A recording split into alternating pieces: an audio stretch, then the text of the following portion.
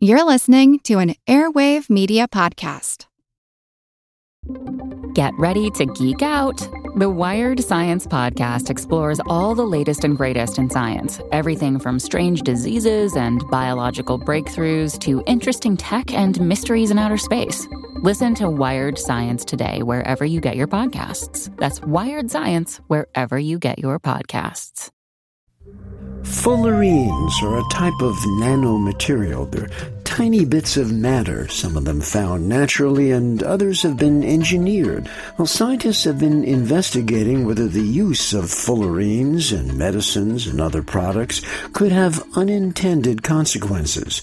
I'm Jim Metzner, and this is The Pulse of the Planet. Fullerenes are being touted for use in medicine to deliver drugs in the body to specific organs, for example. So they could be manufactured in the lab, and then you could attach certain drugs to them and then send them to certain parts of the body. Lindsay Mars, the Charles P. Lunsford Professor of Civil and Environmental Engineering at Virginia Tech. We've looked at how fullerenes are generated from natural combustion processes, such as if you mow your lawn or if you're burning coal.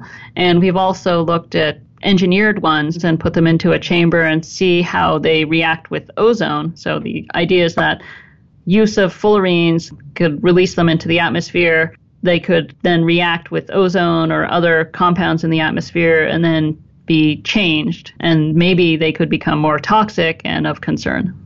I think as nanotechnology continues to grow and there's more potential for releases of engineered nanomaterials into the environment, we should keep an eye on how much is being released, of what types, and keep in mind that these releases do not necessarily stay unchanged in the environment, that they can undergo transformations that could matter to us because they could affect the toxicity of these materials.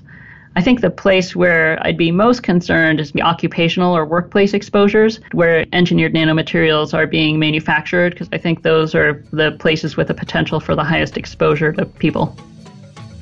Pulse of the Planet is made possible in part by the Center for Earth and Environmental Nanotechnology and the National Science Foundation. I'm Jim Metzner.